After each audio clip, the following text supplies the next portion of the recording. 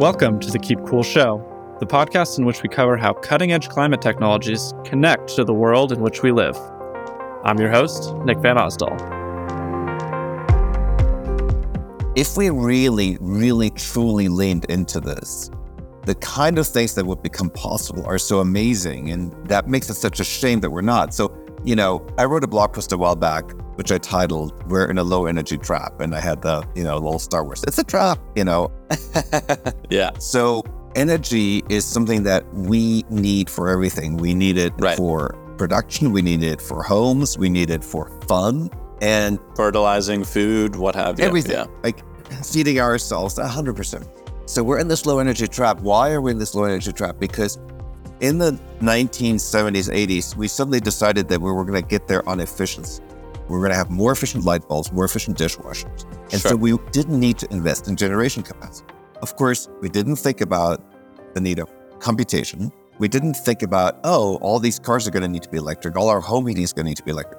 So we have this extraordinary low energy trap. And so if we really leaned into this, the amazing thing that would become possible is that it would become very cheap to drive your electric car. It would become very cheap to heat your home or cool your home. Right. These things could be super cheap. Food could become a lot. We could ultimately use less area to make food because we could have more precision fermentation, more indoor farming, etc. So we have all this upside. And so we have this crazy combination where we have this extraordinary threat. And I think people just still don't understand how big the threat is. And then we have this extraordinary opportunity where we can get to if we lean into it. And yet we're sort of like, the best we can muster is kind of meh. All right, Albert, welcome to the Keep Cool Show. It is such a treat to have you. Great to be here. To dive right in for our listeners, and then we can work through some of your background and career and other topics in more detail. But when you think about the year past, 2023, the question I always think is interesting is, what was the most important story for you from the year? And then perhaps, secondly, what was the least important story for you from the year? I would say the most important story in 23 definitely is the acceleration of the climate crisis. I think, 23 was a year that was, as the saying goes, off the charts. If you look at all sorts of different charts, air temperature, ocean temperature, further acceleration of methane in the atmosphere, just all sorts of indicators that the system is very severely out of whack. And that we have essentially conducted a kind of a mini geoengineering test by removing aerosols from the fuels, the marine fuels. So, yeah, that in particular, all of those things are striking to me. The shipping one in particular is striking because it's an example of a coalition of industry stakeholders and businesses ostensibly getting together to do the right thing, which is to clean up shipping fuels, removing aerosols from, making the fuels incrementally better so that they emit less aerosols because those are bad for human health and other ants and plants and animals, but also inadvertently, reducing a net global cooling effect that aerosols have in the process. And I think it's kind of illustrative of how complicated and complex challenges in climate are. For sure. I mean, if anything, we really want the opposite, right? We want more of the sun's radiation to head back out to space before. And so, and when ships are in port, it could have shore power. So I think a big part of the concern over these sulfur emissions came primarily from ships being in port and causing, air pollution in and around port. Close to where people live. So this is definitely the kind of thing that could be reversed. But it also speaks to this larger question of, what kind of geoengineering efforts should we be looking at? And we think about it. Right. Yeah. It certainly seems that carbon removal as one form of geoengineering is something that a lot of energy and investment and excitement is being poured into. But increasingly, you also do see folks talking about other types of geoengineering more now than they did perhaps 3 years ago, whether with a specific type of solar radiation management or sometimes even more, I shouldn't say wacky per se, but even more far afield ideas. Anywho, definitely agree that acceleration in disruption of climate systems, major story in 2023. And sometimes it feels like, climate is in both the best and the worst place that it's ever been. It's like the challenges we're up against are dire, but on the plus side, there's never been more energy to work on those problems. So that energy and intensity is higher. But I'm curious how you react to that. My view here is we aren't close. We just aren't close. So I think the biggest issue I have is that there's sort of this narrative out there occasionally that we've got this, like we're making progress on decarbonization. And I'm just like, I don't know what those people are smoking. Because I think, if anything, what 23 shows is how far behind we are. And so when you asked me earlier, what's the least important story? In some way, the least important story are all the little progress stories. Because, yeah, it's good that we're making progress, but our progress just is not in the right ballpark. And I think that the issue is that carbon in the atmosphere has a cumulative effect, right? And we're still adding net carbon to the atmosphere. It's not like we've reached a point. And so I look at these curves, and the curves are always like, it's going to go like this, and then it's magically going to come down here based on all these investments we're currently making. But then you drive around anywhere in the world, and it's like, most cars are not EVs. Yes, right. You point to small Nordic countries where more than 50 or 60 or 70% of new cars are EVs that are being sold. Norway, yeah. You go almost any place in the world, and the vast bulk of cars are internal combustion engine cars. Like, right. It's not even close. It's not even. And so I'm like, yeah, we're selling a lot of EVs, and, the Chinese EV makers are making a lot of progress, but it's still a drop in the bucket, and we're still like behind them. And so, and so to me, yes, I like the progress. I think there are interesting things happening. I think, but we're just not, like, the total allocation of effort globally to this still isn't close to where it needs to be. Yeah. And sometimes it also feels like it's very firmly focused in things that you touched on, such as transportation, which is a major sector that needs to change. Yes, transportation is a major, major emitter. Zero argument being made on my part or your part against that. But then, there's all these other sectors, be it agriculture or even just ecosystem conservation and restoration, that, I understand that those business models aren't necessarily as neat as selling a different type of car, but they also just everything needs more attention, and a lot of those sectors get a lot less attention than transportation even does. Sure, absolutely. The thing to me is, if we really, really, truly leaned into this, the kind of things that would become possible are so amazing, and that makes it such a shame that we're not. So, I wrote a blog post a while back, which I titled, "We're in a Low Energy Trap." And I had the, little Star Wars. It's a trap, Yeah. So energy is something that we need for everything. We need it for production. We need it for homes. We need it for fun. And fertilizing food, what have you. Everything. Yeah. Like feeding ourselves, 100%. So we're in this low energy trap. Why are we in this low energy trap? Because in the 1970s, 80s, we suddenly decided that we were going to get there on efficiency. We're going to have more efficient light bulbs, more efficient dishwashers. And so we didn't need to invest in generation capacity. Of course, we didn't think about the need of computation. We didn't think about, all these cars are going to need to be electric. All our home heating is going to need to be electric. So we have this extraordinary low energy trap. And so if we really leaned into this, the amazing thing that would become possible is that it would become very cheap to drive your electric car. It would become very cheap to heat your home or cool your home. Right. These things could be super cheap. Food could become a lot cheaper. We could ultimately use less area to make food because we could have more precision fermentation, more indoor farming, etc. So we have all this upside. And so we have this crazy combination where we have this extraordinary threat. And I think people just still don't understand how big the threat is. And then we have this extraordinary opportunity where we can get to if we lean into it. And yet we're sort of like, the best we can muster is kind of meh. Interesting. Yeah, I was reminded of the old kind of famous quote about when nuclear fission was first coming online in a big way in the US, where some folks predicted that, soon electricity would be too cheap to meter because we'd be able to produce so much of it inexpensively. And, I am not advocating exclusively for nuclear energy by any means, but yeah, based on technologies that exist, people have made those predictions and they haven't come to bear for a variety of reasons, some of which you mentioned, unfortunately. Beyond some of the things that we've noted that challenge us or bum us out a little bit as we look ahead to a new year and enter with some zeal and optimism.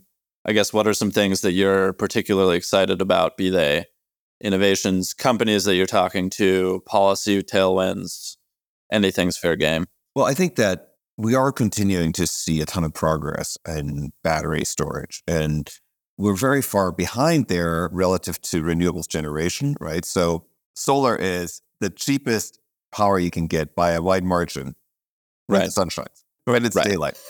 Yeah. It is extremely expensive power when you go all in. And one of the things I really wish is that we had a more honest dialogue about Oh solar, my God, right? yeah. Where we can both say that both of these things are true. It's the cheapest when it's available, and it's pretty much the most expensive when it's not. Yeah, we can hold both truths to be same at the same time. It's like when it's there, it's the cheapest, and when it's not there, its cost effectively rises to infinity. Well, or you have to add in the cost of storage, and the cost of storage is very high, right? And so I am excited about people working hard on driving down the storage cost. And I think we're going to see a lot of decline in storage cost coming over the coming years. I mean, we've already seen a tremendous decline in storage cost over the last 20 years, right?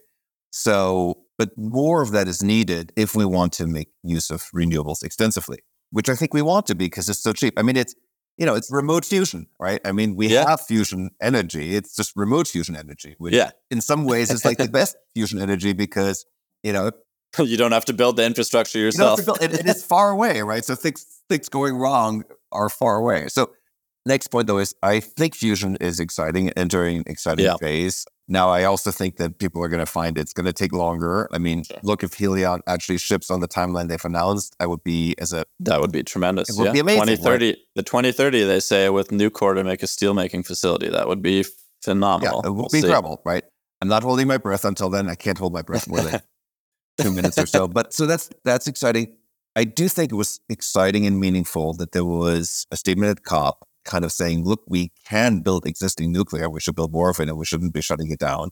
I think that's important. Again, we're in this low energy trap and we just need to get out of it by all means. And I think that has to include the nuclear that we can build today is fission. Yeah. So I think these things are all exciting. I mean, overall, I am excited by how it continues to be just an extraordinary inflow of talent into the space. I think capital as well, although on the capital front, we still haven't solved the problem that we outlined in a blog post at the beginning of last year, which is there really is this kind of shortage of capital that's willing to fund companies that need to build a first of a kind facility. Yeah. And there's still some technical risk, still some engineering risk, right? Certainly. And we don't have enough capital pointed at that. And I am really kind of believe the government has a role to play here, not necessarily as an allocator of capital, but as a kind of providing sort of hey, we will underwrite some amount of loss guarantees. And I think that would unlock a huge amount of private capital. It makes me think of kind of like, the DOE's loan program facility and stuff, that the work that they're already doing that could perhaps be extended in a not incredibly different way to 100%. Help that. And the loan program office has access to a lot of capital. Their underwriting mode is to underwrite large-scale projects. And we need those large-scale projects. And that's great. And I don't think they're set up to underwrite a lot of smaller projects. But they could, I don't know whether by law, but if they tried hard enough, I'm sure they could find an administrative way to fork off some of that money and say, we're going to provide some kind of insurance product, or maybe work with the private sector to provide some kind of insurance product that will unlock a lot of this capital. So that continues to be a concern. But overall, yes, it's talent. Talent continues to come in both into the existing companies, and people are starting exciting new companies. And so at the end of the day, it's the human capital that is going to come up with the solutions. And then financial capital will follow. I'm convinced of this. There may be some delay, but financial capital seeks opportunity, so it will follow. Yeah, that's something I think about a lot. I think, one of the best opportunities and one of the most exciting things is the amount of human capital that is now directing itself at climate challenges. To some degree, I think that's happening because No, I think humans in general respond better to acute versus chronic or long-term, more nebulous challenges. Like 20 years ago when Inconvenient Truth came out, climate change still felt like this thing that was 10 or 20 years away. Now we certainly see it unfurling in front of us in our day-to-day lives. And I think that more acute effect is pulling more people into it and bringing more policymakers, entrepreneurs, capitals to the table. And ideally, it's not too late. Well, the thing that we need on the policymaker side is we need politicians who will run on, we're going to lean into this and we're going to build an awesome future. And yes, there will be a price to pay along the way. Like we are going to have to go into some kind of, I think warlike mode where we allocate, where government becomes a big customer, like government was a big customer of Ford, of General Motors in World War II. So I think government needs to become a big customer, and we need to ask people for some amount of sacrifice. And I think it's one of those things where politicians think asking people for sacrifice is not the mood that the population is in. And I just think this is one of those things that is true until it's not. And I will start turning optimistic when candidates win races by saying, we're going to build the solar punk future. Are you with me or not? And whether it's solar punk or something. I mean, you get the idea. Like this amazing future, this future of really cheap energy, of pervasive energy, of, cities that aren't polluted by noise from cars, and so forth. Like this amazing future. And I believe that eventually somebody's going to win an important race with this message. That's when I will start turning really, truly optimistic. Yeah. And again, as we echoed earlier, it's kind of being able to maintain this equal perspective that things are very challenging, and that in working through those challenges, we can produce a future that's fundamentally very exciting, and we can paint a very compelling vision of what that looks like. Yeah. And, people don't like this war. Sometimes people don't like when I talk about this, but the reality is World War II, we upskilled a ton of people, right? We created, there was a program in place to train machinists so that they could work in the war effort. Well, they were all highly qualified labor for the post-war industrial process and growth, right? And again, if we lean into this, it's not just energy, it's also human capital. It's all these things that we can lean into that would stick with us after this big push. But we need a big push. And the problem we're having is because we're afraid of doing the big push, we keep falling further and further behind. And I think that is kind of the unacknowledged truth is, and that brings me back to the beginning of the conversation, is we are falling further behind. And anybody who thinks we're making headway, I think is not looking at the data the right way. Yeah, at the most basic level, if you think about coal, pretty much the dirtiest fossil fuel, it's like production, consumption, seaborne volumes, all at all-time highs in 2023. Still the largest share of fuel for electricity production in the world. And again, really not trying to be too defeatist here, but these are not things that we can ignore. It's like, it's fantastic that solar and wind capacity additions continue every year. But coupled with the fact that load growth is continually growing, they have not yet, we haven't even peaked carbon dioxide emissions, let alone meaningfully reduced them in any significant capacity at a global level. Exactly, which brings me back to this thing that I really feel we're going to need emergency measures. Yeah. And here's my view on emergency measures. It's a little bit like chemotherapy, right? You would never, ever do chemotherapy if you didn't have cancer. Like it's just brutal on the body. It's just a bad thing. You don't want to be doing it. Conversely, if you have cancer, you would much prefer extremely well-researched chemotherapy over like random chemicals in your body. Sure. And so the fact that we're under-investing today in, okay, what are these different techniques we can use? There's marine cloud brightening. There's also, it turns out, marine cloud thinning. Susan and I have just funded a very early effort on that. And that's clouds over the Arctic. If you thin those, you can actually let warm air escape. You can let infrared radiation escape. Interesting. A little counterintuitive, but cool. Yeah. Potentially rebuilding some of the ice as well, which then helps again with the albedo. So we need to research those things. And the fact that the people working on this have a hard time getting enough money is just utterly infuriating. Because, again, in the scenario where we don't need it, fantastic, great. We'll figure out a few other things along the way by doing this work. But if we are going to be looking at emergency measures and we haven't researched them well, And, there are all sorts of things. There's modeling, like where should the stuff go? What will it be, its impact on global weather? Sure. And you can quibble with some of the stuff in Neil Stephenson Termination Shock, but it's worth reading because it speaks to some of the problems that come along with this. But these are problems that we can research and understand as opposed to just saying, bad area, don't go there, don't look at it. I mean, we're already geoengineering the planet, right? Of course, yeah. At the most massive scale. Right. Yeah. So to say we shouldn't be looking at this is sort of like, we shouldn't be looking at the thing that we're already doing, like we're just doing it accidentally as opposed to intentionally. So it's like we've put 1.5 trillion, I don't know exactly what the right stat is, but I think 1.5 trillion tons of carbon into the atmosphere since the Industrial Revolution. Yeah. And then you can think about methane and nitrous oxide and CFCs and HFCs and all kinds of other stuff. And it's like, yeah, we've already pulled 8 levers and done it for 200 years, and we're afraid to like test at the smallest level, pulling a few other levers in the opposite direction. And this is also important, I think. The climate system, unfortunately, is full of positive feedback loops. Very few negative feedback loops in the climate system, which is why when you look at the historic climate record, we have experienced big swings. And the reason we experience big swings is once it starts swinging, there's a lot of positive loops before you get to the negative loops. Interesting.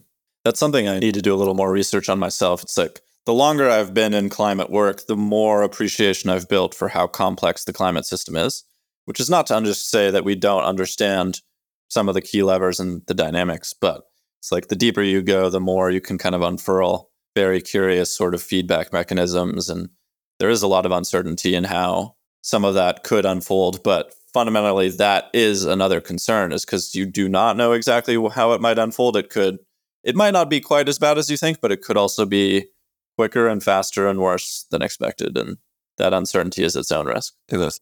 There's an interesting quote that I read when I was reading. I finally read Speed and Scale by John Doerr, which is, a good book. Sure. Lots of basic kind of climate action plan 101. I have some of my own quibbles with it, but we don't need to get into those. There's a good quote in it from Hal Harvey where he says, or said at one point, if our concern about climate change is not properly aimed, it just dissipates.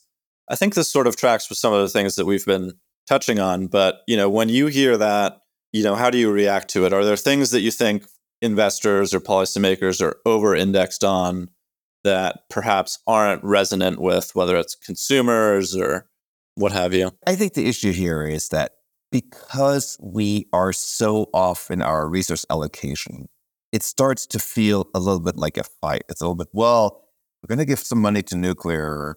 That's not money that we don't have to do whatever, carbon drawdown or whatever your favorite thing is, right? Sure. And I just think this kind of view exists primarily because we're just not taking enough of our physical resources, enough of our infrastructure and pointing it at the problem.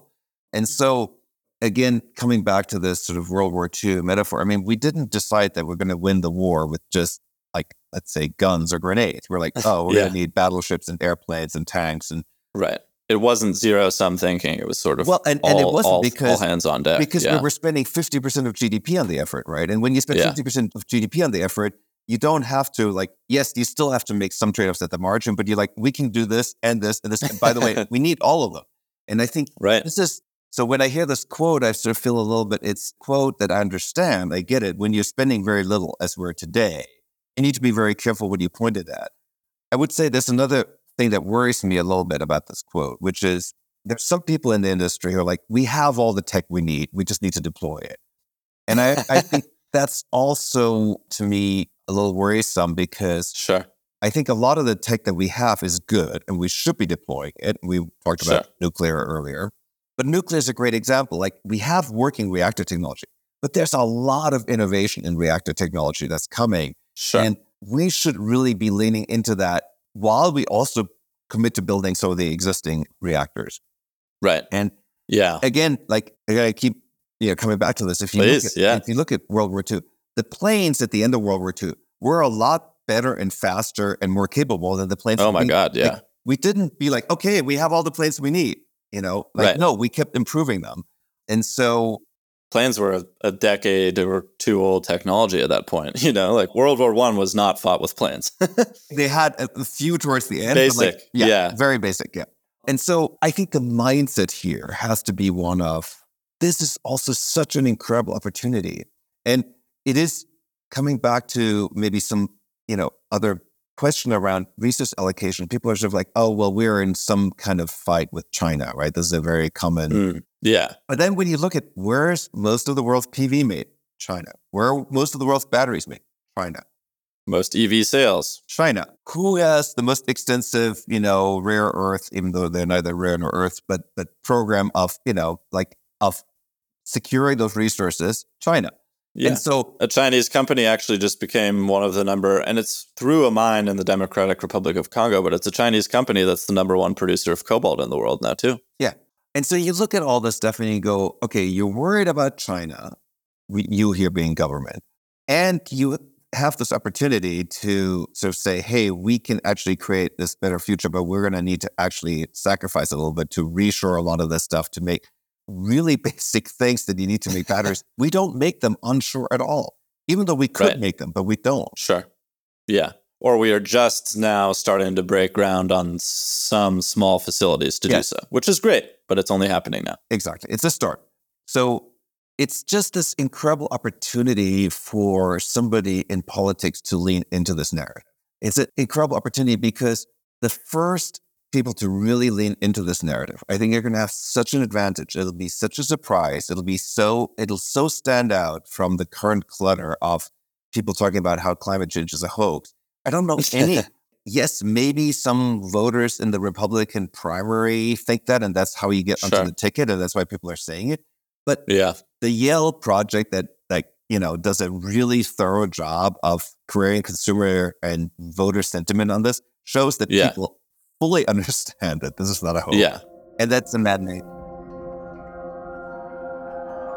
That's shifted a lot in the last 10 years. It's like, I think even among the Republican voter base, more than half of folks readily recognize that climate change is a challenge. Yeah.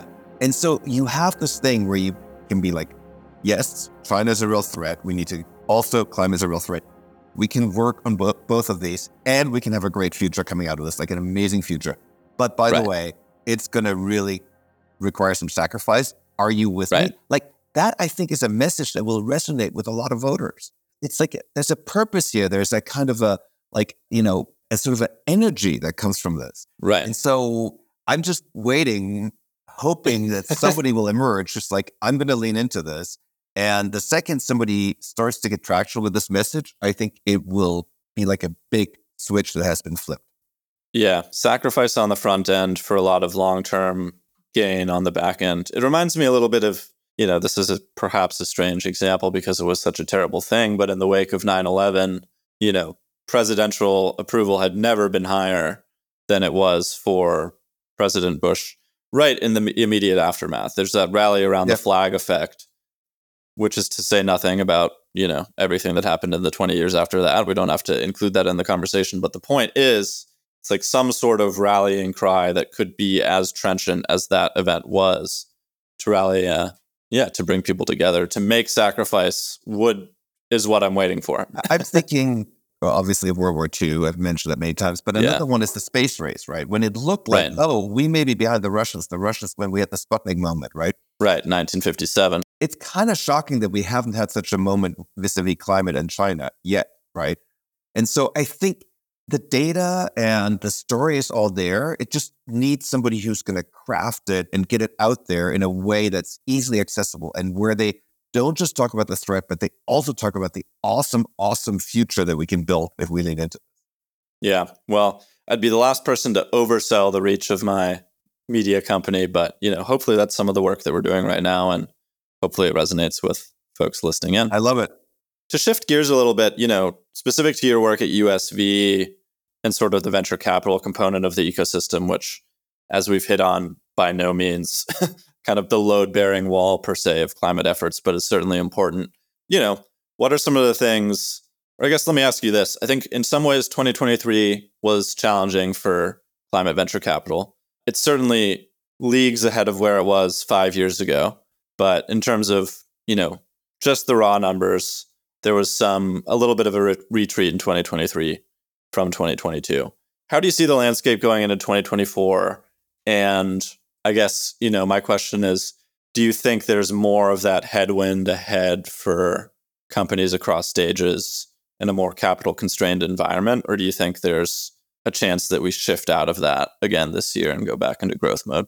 2024 will be, I think, a very interesting year and somewhat hard to predict. And the reason is that there's still a lot of valuations and pain in the software world from the sort of 21 and early 22 excesses that hasn't worked its way through the system. And so, we see some of these large bankruptcies like Convoy that had raised, hundreds and hundreds of millions of dollars. Sure. Yeah. And I think we will also, see some companies in the climate space that had raised a lot of money not do as well as people had expected them to do or take more time. So I think 24, I'm not holding my breath that 24 will be this like breakout year quite yet. I do think that there is an ongoing shift of capital, and that shift of capital into climate at the very sort of asset allocators, like all the way the LPs and the endowments and so forth. Yeah. I think that's going to continue.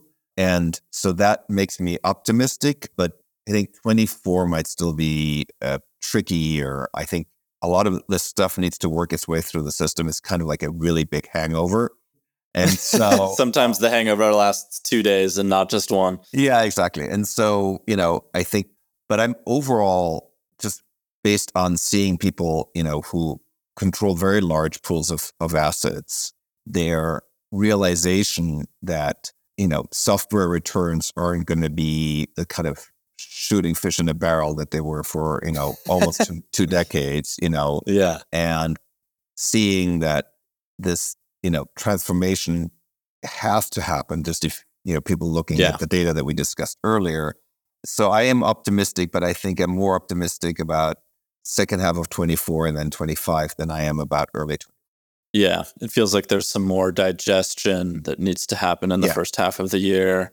I think each week you see announcements, unfortunately, about layoffs at big and small companies. Some companies, I think especially in the solar space, which, at the highest level, solar continues to grow. Like we're adding a lot more capacity. But if you decompose into smaller markets, residential solar is certainly not in exactly the same spot in terms of growth that it was a couple years ago. So you have companies like Sunfolding or other companies having a hard time, and all of that will continue. I would also add that there's still, in my mind, some probability around the landing not being as soft as, people are predicting. So there's tail risk here also. And, if you look at the jobs report, depending on how you look at it, for example, there's some good numbers and then there's some pretty bad numbers in there as well.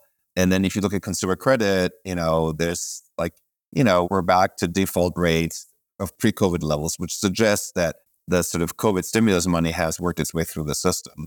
And part of the problem here is that the hiring environment is, there's reasons to believe that it won't be as good ever again, at least in the near, ever again, is maybe the wrong way, but in the very near term, there are lots of things that, companies are like, well, I can actually do this with fewer engineers, or I can use the code copilot and the productivity of my engineers higher. I can use engineers overseas that are cheaper. There was a study from the FT that showed that in freelance marketplaces for copy editing, there's already a decline in volumes and in pay. So this is another reason why, coming back to this idea of this climate narrative, I think we might not have a soft landing, and really leaning into the climate transformation might also be exactly what we need for kind of the overall economy to do reasonably well. Yeah. And I think, for this, government as a purchaser, coming back to this idea, government could be a purchaser of a lot of things that then are also very useful for everybody else. And obviously power being, at the top of this list. Right. Yeah. And things like, as folks try to innovate materials, I'm thinking specifically of cement and steel as good examples of things that will be very difficult to shift. But if the government can be a purchaser for some of the companies that are making strides in making less emissions intensive cement and steel, which will have a green premium for some time, that's a huge role the government could play as well. Absolutely. And just to tie together a couple more thoughts that I had really on some of those macro points, I think another key consideration is that there's this expectation now that the Federal Reserve will reduce interest rates again. And that can certainly be a positive for everything that we've discussed. But A, those are expectations. B, I was speaking with an operator and developer of energy storage projects in the Northeast recently. He's the CEO of the company, and, they do small distributed energy generation system deployment. And he had an interesting point, which is that, even if interest rates fall, developers at the most basic level have felt a lot of pain from higher rates in 2023 and 2022 to an extent. And the pain and the experience of that negative experience can linger longer than the actual kind of resolution of the interest rate itself. So, folks get a little bit spooked by some of these things. And even as rates may fall, it can take longer for the environment to actually respond to that than just the actual reduction of the interest rate. 100%. Also, people are going to be skeptical that this is going to be truly transitory and that these now lower rates, as a result, are going to be reliably lower. So I agree with that sentiment that this development. Yeah. And then, to spin it more optimistically again, at the most basic level, if we really want to manage inflation over the next however many decades, reducing the cost of energy, again, probably the best way to do that. Absolutely. It's a key input to so many different things. Yeah. Brilliant. Very compelling stuff. I've liked how we've tied a lot of different things together. I guess as we turn to, the tail end of the podcast, I'd be curious. This is a question that doesn't necessarily have to do with climate work directly, but you've had a very long, successful, impactful career in doing this work. A question I often like to ask folks is like, if you had to think about kind of a core or a couple core skills, or even if you wanted to call it craftsmanship of crafts that have served you best in your career, what do you think some of those are? For me personally, I can offer that I've iteratively homed in on the fact over the past few years that just writing and synthesizing and curating information is something that I do quite well. So I'd be curious to hear what you think those are for you. Writing is absolutely, it's so essential. We live in this age where you can be consuming information nonstop. I mean, it comes at you, you pick up your phone, there's messages, there's Twitter. It's forced down your throat almost. And the step of writing, which forces you to actually lay things out in a way where you then read it again and where maybe you have other people read it and they go, this doesn't make sense. Like you're saying this here and seem to be saying the opposite over here. And how does this fit together? It is a true superpower. And we do a lot of writing at USB. I mean, some of it makes it to the USB blog, but a lot of it doesn't. It's stuff that we write internally as part of our own process. And it's just too easy to only read and consume and never form your own opinion. And also it's very easy in conversation to say a lot of things that kind of sort of sound right. But if you were to write them down, you just, you take up the level of where it has to be to make sense very significantly over a conversation. And so I would say writing is kind of a superpower, and I encourage everybody to develop some practice, even if it's just writing for yourself with some frequency. Even if you never publish it. Right.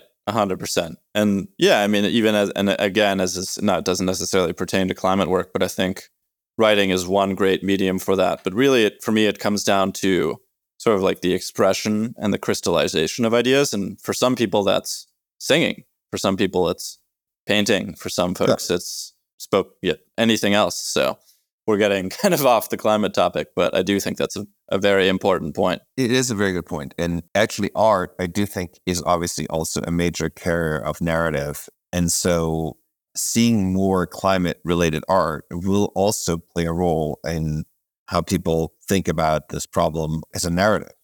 Yeah, and especially as it pertains to the consumption of media, of which there's so much. I don't have a clean perspective on this, but it doesn't seem to me as though a lot of, whether it's written fiction about climate or, movies about climate that perform well and enter the zeitgeist, some of those have done a good job of, I think, trying to distill how stark the climate reality could be. But it doesn't necessarily always feel to me as if those, again, have moved folks to action in the way that is necessary. So It's something worth continuing to think about. Yeah.